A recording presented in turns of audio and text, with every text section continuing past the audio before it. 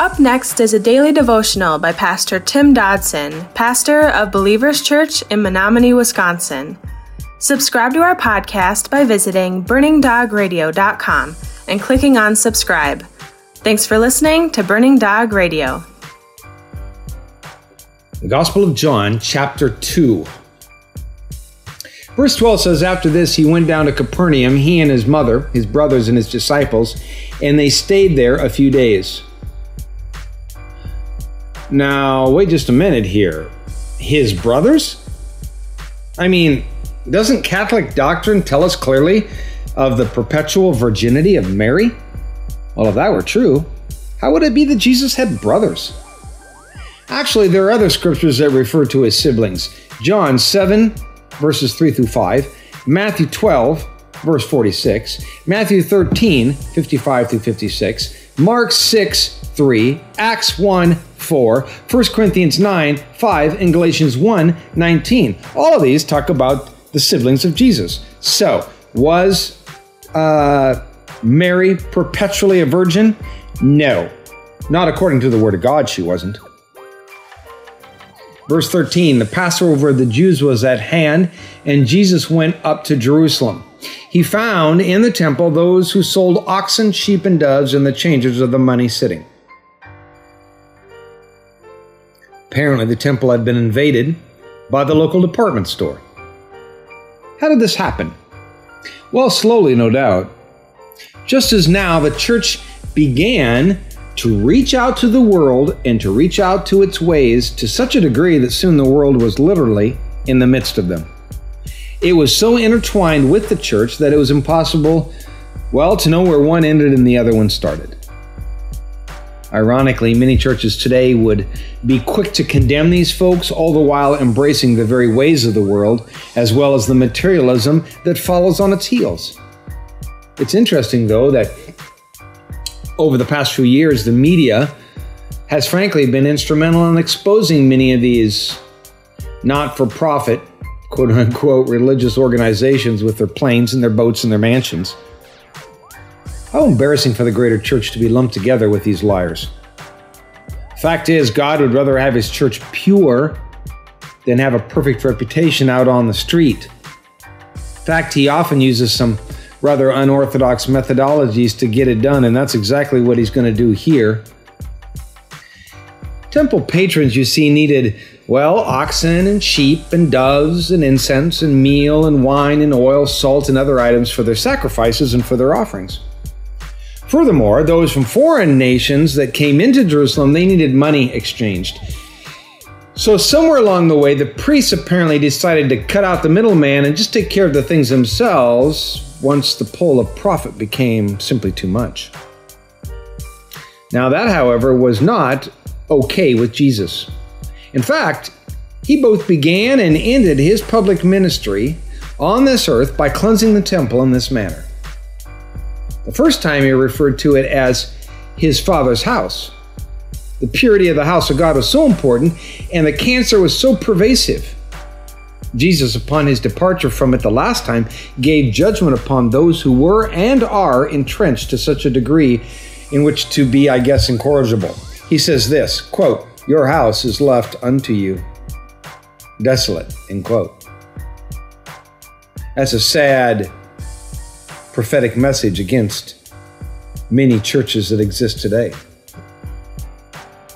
Verse 15 says, "He made a whip of cords, and he drove all out of the temple, both the sheep and the oxen, and he poured out the changers' money and overthrew the temples. To those who sold the doves, he said, 'Take these things out of here. Don't make my Father's house a marketplace.' And his disciples remembered that it was written, 'Zeal for your house will eat me up.'" Now let's face it, many people are troubled by the actions of Christ in this passage. Yet I wonder why many were and are not so troubled by the actions of those selling in the temple that day. The church of that day had become so enamored by the world that it had invited into its sacred halls and allowed to dictate its practice of faith.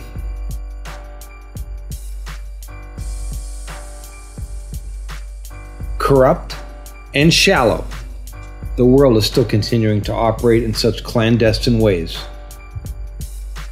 often still from within the house of God. It is cancerously eating away at the foundations of Scripture and the church. Sadly, it seems that much of the battles that face biblically inherent evangelical churches today are coming from within, instead of outside in the streets, where we would classically expect that kind of warfare. Look, I too today am eaten up by the zeal of my Father's house, and I believe, as the Scripture believes, that the church is God's sovereign vehicle for the evangelism of the world. It is for the discipling and the maturing of the faithful. It is to glorify His kingdom, and frankly, that the gates of hell will not prevail against it, quote unquote. And by the way, no, home churches don't replace it. And solo runs, they don't count. Look, the church is God's gig, and it's bigger than all of us. It doesn't need us to defend it any more than a lion needs our help.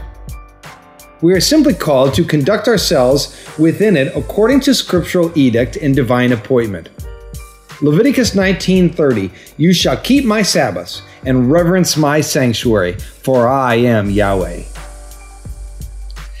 Verse 18 going on in our text says, "The Jews therefore answered him, 'What sign do you show us, seeing that you do these things?' And Jesus answered them, 'Destroy this temple, and in 3 days I will raise it up.' The Jews therefore said, 'It took 46 years to build this temple. Will you raise it up in 3 days?' But you see, he spoke of the temple of his body," verse 21. "When therefore he was raised up from the dead, his disciples remembered that he said this, and they believed the scripture and the word which Jesus had said." You know, it's kind of a strange request that they made of Jesus that day. It seems that people were always, and frankly are always, looking for signs, a miracle or something spectacular that would wow them into believing.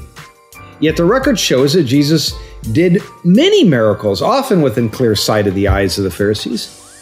Yet they still didn't believe. Furthermore, when Jesus did offer them proof, their eyes were not open to his meaning. I think that happens a lot even today. Things that seem spiritually clear to us as born-again believers, they can seem so murky, just a murky fairy tale to the lost. So Jesus here, he throws down the challenge. Destroy this temple, and I'll raise it up in 3 days. Now the problem in this was that the only temple these guys could think of, well, that would be Herod's temple, and that temple took 46 years to build. So they were unable to see the forest through the trees. They would, in fact, destroy the temple Jesus was referring to, and in 3 days he would raise it up again. But at this point, they just didn't get it.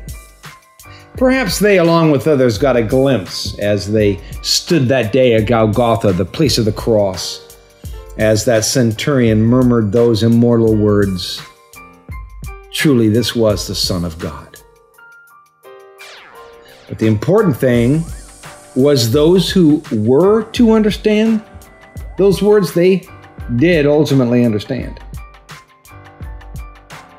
They saw the miracle. They saw the proof.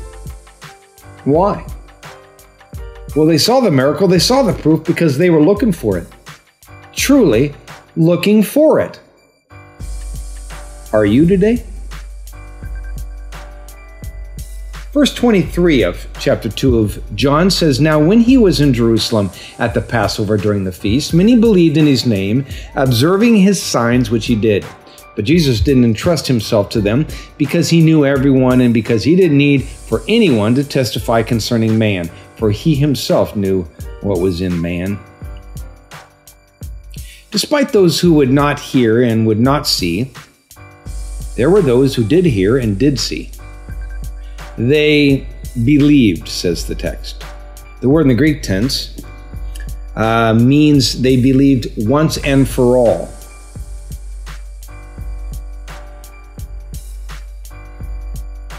No turning back. Despite all of that, Jesus did not entrust himself to any of them. Well, what does that mean? It means he knew what was in a man and it wasn't good. He knew that many of them would betray him. They would deny their faith under pressure. They would forsake him, turning back to the world. They would slip and fall back into sin. be weak and easily influenced, tossed to and fro, proved untrustworthy, lack zeal, genuine commitment, lack courage to stand, etc., etc. Yet, please notice he walked forward onto the cross, onto the greatest sacrifice in history. God in flesh gave his life for all those who could never be trusted. But it didn't matter, because he could be trusted, and he was the one on center stage. He was the one who was doing it all for us. That was our daily devotions by Pastor Tim Dodson. To learn more about Tim Dodson or Believers Church, visit jfbelievers.com.